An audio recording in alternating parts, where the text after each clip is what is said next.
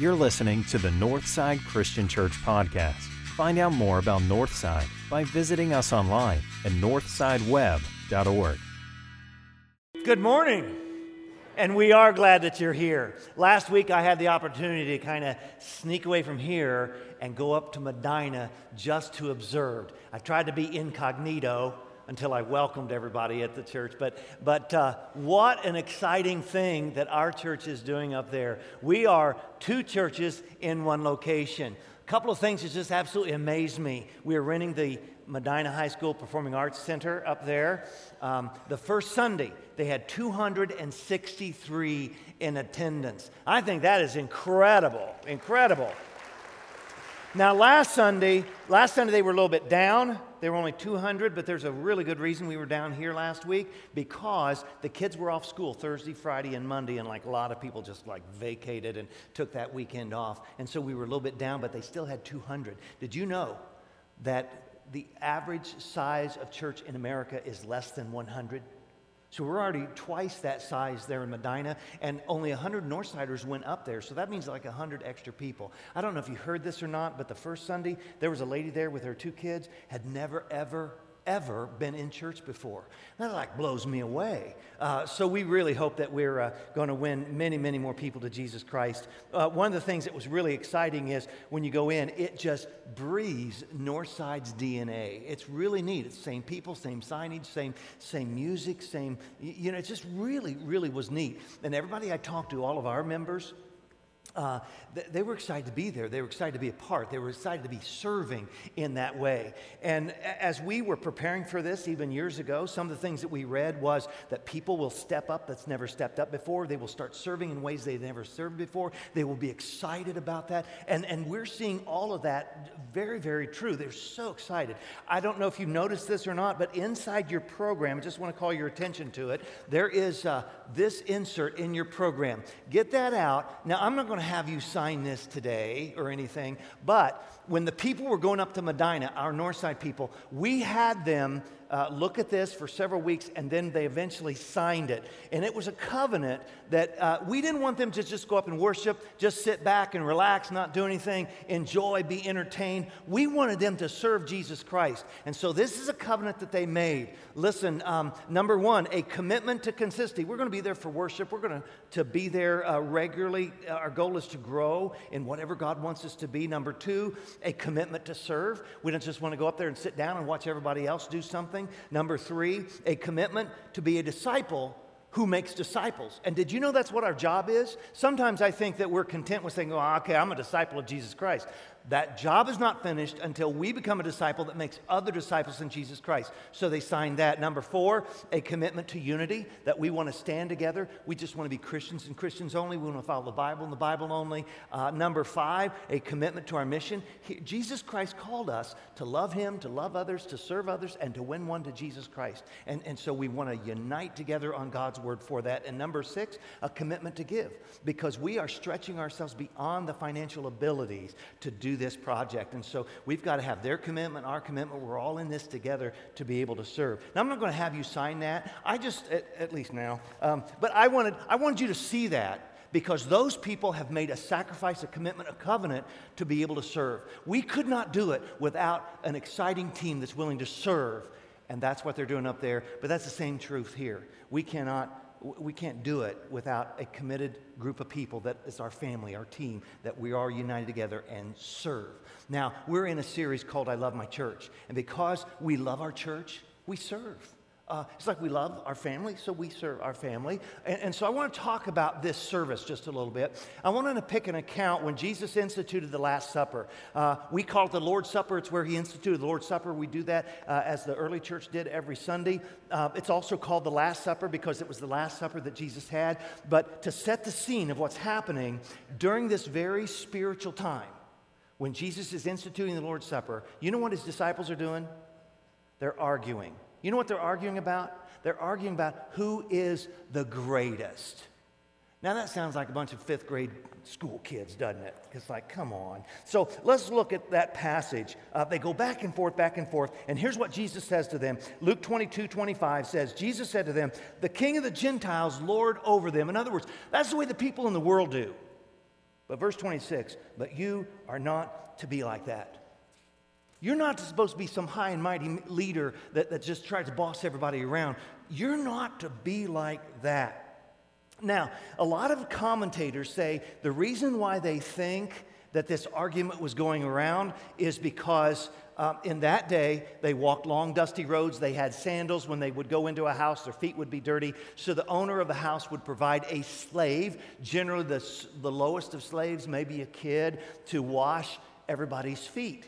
And this kid didn't show up, or the master didn't provide that, whatever the case was. And so they get in this argument, I'm not doing it, you're doing it, I'm not doing it. And it's kind of like, I can just see the disciples thinking about, well, like Matthew, hey, I ain't going to do it. I'm the one that walked on water, remember?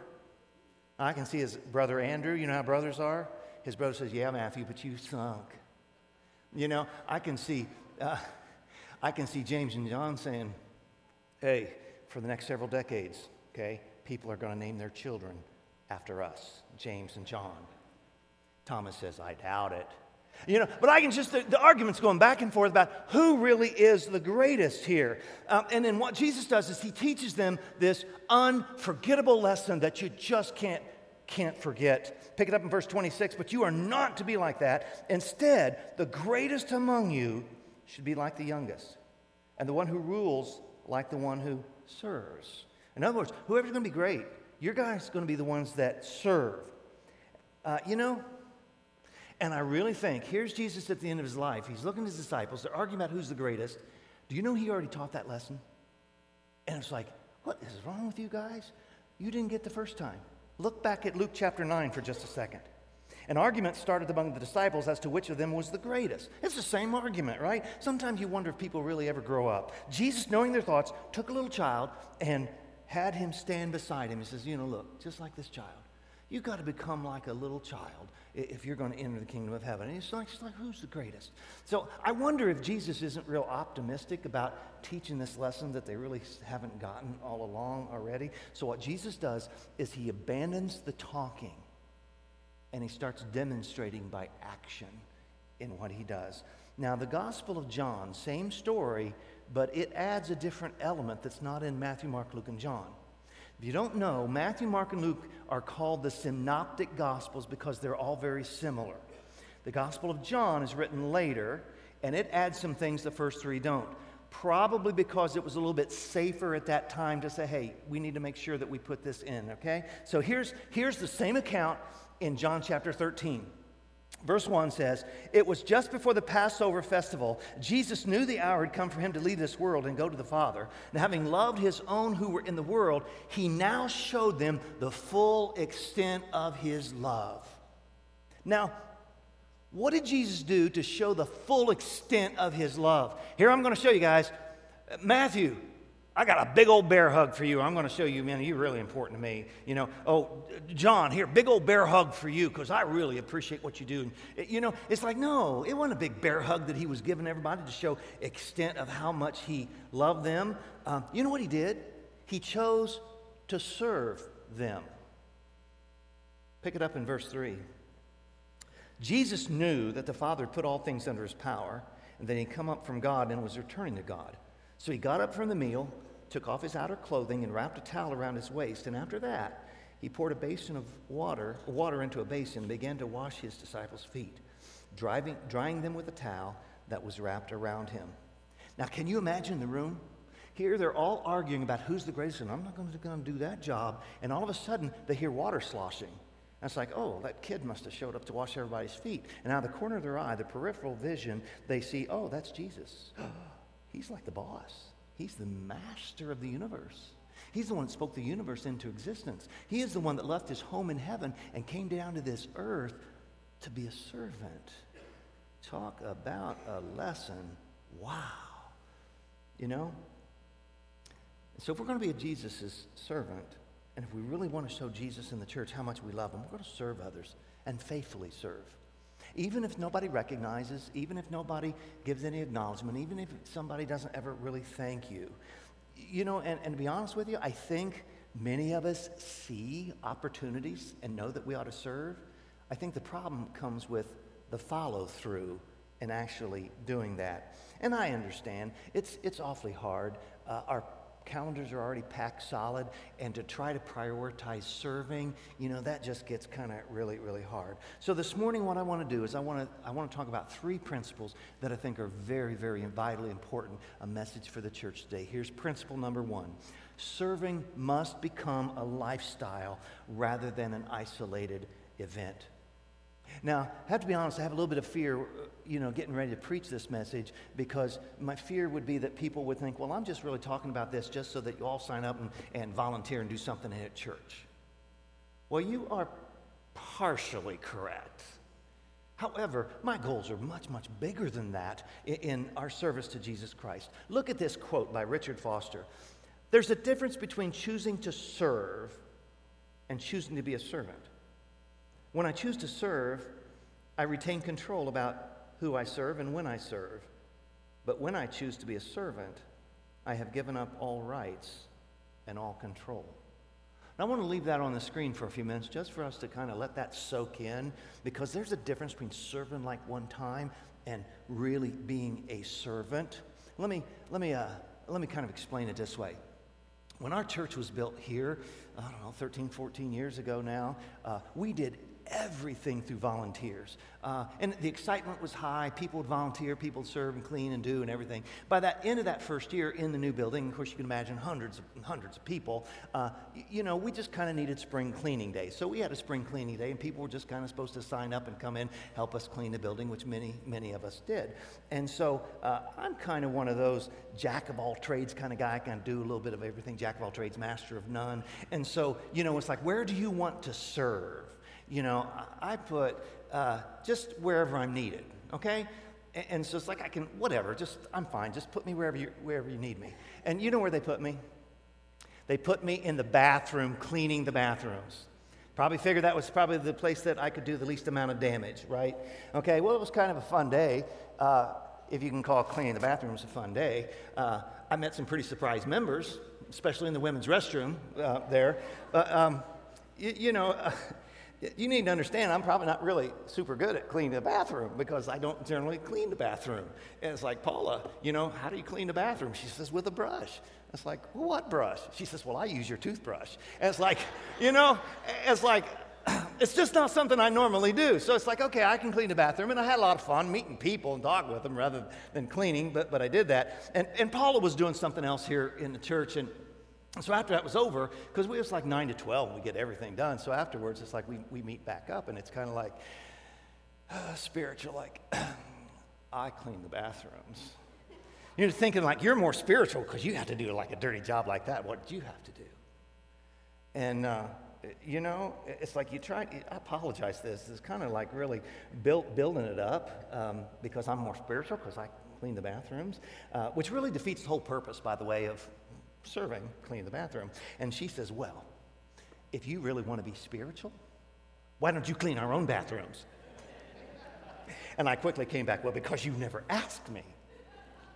Wrong answer. Okay, wrong answer. I don't know what the right answer is, but that's definitely the wrong answer. You don't want to do that, okay? But now, here's the catch.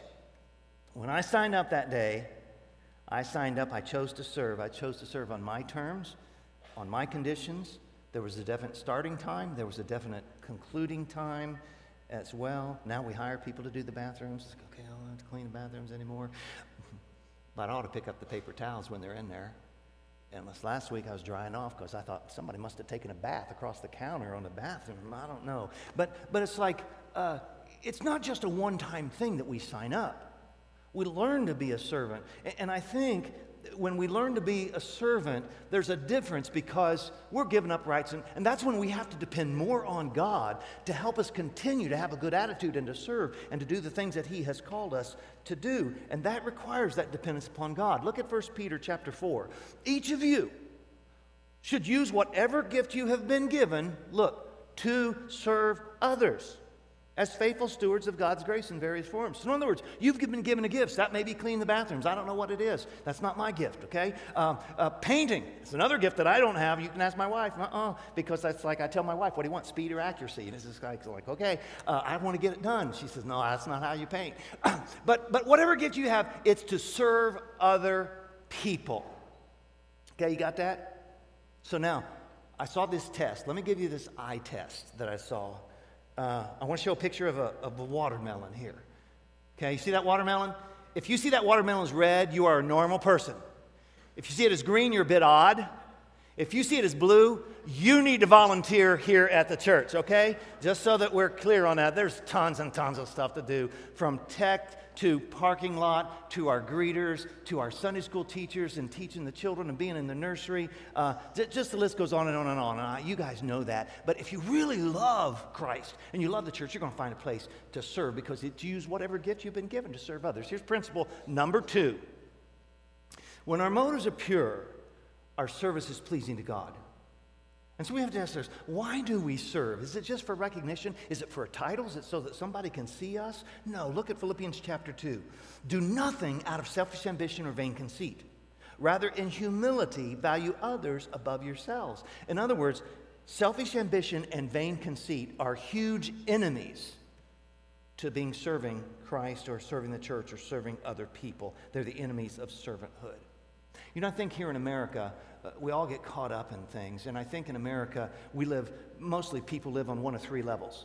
The first level is the lowest. It is survival level. They live from paycheck to paycheck. They're living for the weekends. They fantasize about taking off and going on some exotic vacation somewhere. And if you find yourself doing that, you're just surviving. You're not really living. You're just surviving. That's the survival mode, and a lot of people are there. But there are more people in number 2. Number 2 is the success level. And I think that's where a lot of Americans are. I think they're there because maybe we just live in America. Most of the world would love to have America's problems. For instance, we wonder how we're going to pay our mortgage because we've mortgaged ourselves to the hilt. We wonder about that. And yet the rest of the world, they wonder about how they're going to put food on the table for their children to eat that night.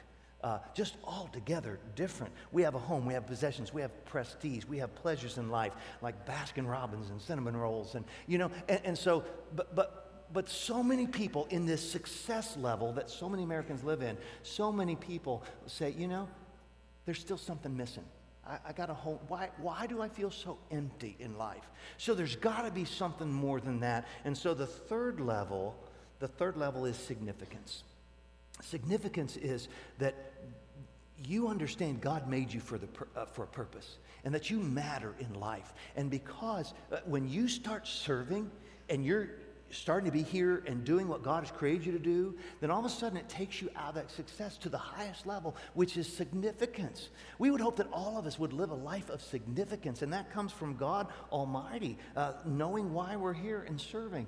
Bob Goff, in the last several years, has gotten to be very famous as an author. Listen to what he writes in his book, Everybody Always. He says this: our lives will never be about Jesus if we keep making everything about ourselves. Now, isn't that our society? Isn't that why so many people struggle with serving Christ and serving people in the church and doing things that might be beneath them? So God wants to serve with a pure motive, and God notices those pure motives. Let me illustrate it this way. Pure motives. It is when you have a tiny baby in the middle of the night who's messed their diaper and needs to be fed. And you feel like sleeping in. But you get up and you take care of the needs of that child because your child needs you. That is not because you're going to get paid. It's because you have this undying love for that child. And that motivates you to do what you even don't want to do. You want to sleep in. You don't want to clean up a dirty diaper. And so you will do that just because of pure love in you. That's a pure motive. And God notices things like that. I'll give you another illustration. This last week, my wife and I, we have 4 grandchildren in the area that are being homeschooled. And so we decided that once a month on a Friday, we would take our grandchildren on a field trip. Okay? So Friday was field trip day. We decided to take them up to the Holden Arboretum. And it's kind of a big nature thing, and just kind of teach them some things like that. So we're driving there. It's about maybe 50 minutes or an hour away. And so about like 3 minutes before we get there, our eldest grandchild there that was 9 years old, she says, I need a drink of water, I feel sick. And before we could get her the water back, it was like, you know what happened, right? Okay, she got sick. It was all over the mat on the floor. The seat had a covering on it. It was all over the covering. It was on the seat. And it's like, oh. Now you have to understand, I don't do well with that, right? It's like, okay? And so it's like we're just almost there. We're off, kind of like a highway, but so I pull off the side of the road. Now she's right behind me, the driver's seat. That makes it even worse, okay? And so we get out, and we hardly can't get off the road. We get out, and I open the door right up into where the traffic has to go by, and I just leave my door open because she's going to have to get out. We start getting the things out of the car, and I start cleaning off the car seat, and I just laid it right there in the road, and I take the mat finally out, and I take it behind the car, and I start dragging it into the grass. Well, in the midst of all this, a policeman shows up. I have never been so happy to see a policeman in my life, especially when I'm driving. And he rolls down his window. He says, excuse me, do you need some help? I said, do we need some help? Goodness, she just threw up in the car. It's like, you have anything you wait to help us? And he said, well, I don't really have anything to help you. And I said, well, we're going to the Arbor. He says, that's just up the road. Maybe they have something. And he said, have a nice day. And I'm thinking he's driving away thinking, nobody got time for that. They don't pay me enough to do that. And I'll let you know, it was hard for me to do that for my own children, let alone my grandchildren. But why? Why do you do that? Not because I'm going to get any money, not because I'm going to get any recognition, but it's because you love your grandchild or your child. And so when you have pure motives to serve Christ and to serve the church, God notices those things. Look at Hebrews chapter 6. God is not unjust. He will not forget your work and the love you have shown him as you help his people and you continue to help them. I think that is a great verse because it says even if nobody else notices, nobody gives you recognition, nobody even thanks you, God knows and he is going to reward you. And your motives are so important. Look at Philippians chapter 2, verse 7. Rather, he made himself nothing by taking the very nature of a servant and being made in human likeness. That's what he did. He became a servant. And that's why Jesus must always be the very center of our church, because it's him who we serve. And everything we do should reflect him and his heart. I think that's one of the reasons I said in Matthew chapter 5, the Sermon on the Mount, he says, let your light shine before others, that they may see your good deeds and glorify your Father in heaven. That's why we serve. Not to feel good about ourselves, not to check mark off something off a checklist, not for recognition, but just because we love Christ and we love his church. And you may never get some of the recognition you think you should. You may never have a child that will grow up and write you an encouraging note thanking you for teaching them, but they may grow up and be a part of changing the world. But even if nobody else thanks you, you have one that does know the creator of this universe, and he has promised to reward you. Matthew chapter 25 says, truly I tell you, whatever you've done for one of the least of these brothers of mine and sisters of mine, you did it for me. Serving. Just think, every time we serve and we're trying to help somebody in the church or outside the church, we're being Jesus to them and they're Jesus to us. Which kind of reminds me, in less than 2 weeks, we have the Jesus Prom. It is a big event that we host every year for special needs adults, for people that we want to make their life special. And so we still need, 40 guides to just one-on-one. We want somebody to be their date, to just take them around, make sure they don't get lost or get in trouble or leave the building or just, there's all places to serve in a kitchen, decorating, setting up, tearing down, all kinds of things. There's a booth outside just to the left of the door as you exit. But I really encourage you to sign up. It is such a fun night to do something for people like that they'll never be able to repay you. That's not why we do it. And I think if you've been here before, you know what it's like. Ray is our outreach ministry. He has a whole list of ministries that we do for special interest groups. Somebody's grieving, and they need help to run some of those ministries. So let me encourage you, let me encourage you to sign up. Here's principle number 3. We're about out of time. But value others better than yourselves. This all started because they were arguing, who's the greatest? What are they doing? They're thinking they're better than somebody else.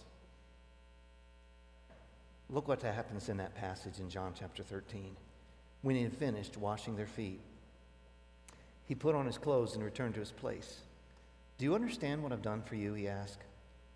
You call me teacher and Lord, and rightly so, for that's what I am. Now that I, your Lord and teacher, have washed your feet, you also should wash one another's feet. I've set you an example that you should do as I have done for you. Very truly, I tell you, no servant is greater than his master, nor is a messenger greater than the one who sent him. Now that you know these things, you will be blessed if you do them. You have a great opportunity to serve here. Bob Goff also said, planning to love people is different than just loving people. It's easier to make plans than to make time. If this is you, here's how you fix it. Just make love your plan. Serve others. If my life is fruitless, it doesn't matter who criticizes or who praises me. But if my life is fruitful, it doesn't matter who criticizes me.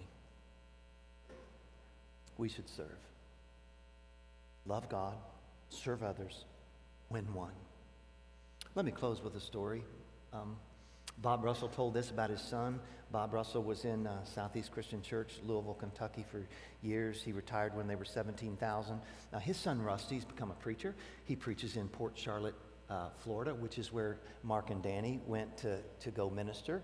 Danny is with us today. Good to see you again, Danny. I saw Mark, your husband, a week or so ago. But Rusty Russell's the preacher down there, and Bob had gone down to visit him one time. You know, Florida, a great place to visit, right? He noticed that there were 4 of the football coaches that recently started attending church down there where Rusty preaches, and a number of the players called him by name, and he says, well, how's all this happen? And he says, well, I volunteer there at the football team. And then he asked Rusty, he says, Rusty, how did you get involved in this program? You have never played a game of football in your life. Rusty said, well, it's pretty easy. Dad, I went up to the coach and asked him what I could do to help, and then I discovered that he was personally laundering all the football uniforms every Saturday. And so I said, well, we can do that for you. So now after every game, I go to the locker room, pick up about 40 uniforms, throw them into sacks, lug them to the car, take them home, and pile them in the entryway of our house. Yeah, we have to fumigate the house now. But a couple of other families from church came, and they now take a share as well. Each launder the uniforms, and they take them back to school on Monday. And after the game, Rusty said, Dad, come to the locker room with me and give me a hand. Now, Bob Russell, who preached at churches, almost 20,000 people. In 2 minutes, I was picking up sweaty, rank football jerseys and lugging them to the car. When we went back for the second load, the head coach walked by the door and yelled, thanks a lot, Pastor Rusty. See you in church on Sunday. And then Bob said this, it's amazing how much influence you can have if, like Jesus, you humble yourself and wash uniforms or wash feet. Don't ever underestimate a single act of compassion and how powerful it can be in your life. In Matthew chapter 23, it says, the greatest among you will be your servant. For those who exalt themselves will be humbled, and those who humble themselves will be exalted. And so as we begin to conclude our message this morning, I want to again call your attention to our program. And in our program is our connection card. Rich has already mentioned it. You may have already filled it out and put it in the offering baskets. But on the back of that, it's a serving card. And if you want to serve, check mark whatever and give it to somebody on the way out. Because whoever exalts themselves will be humbled. Whoever humbles themselves will be exalted. I love this church, and so I will serve. I hope you love this church and you serve too. Mother Teresa one time said, I am but a small pencil in the almighty hand of God, writing a love letter to the world. Northside, write it well. Let's pray.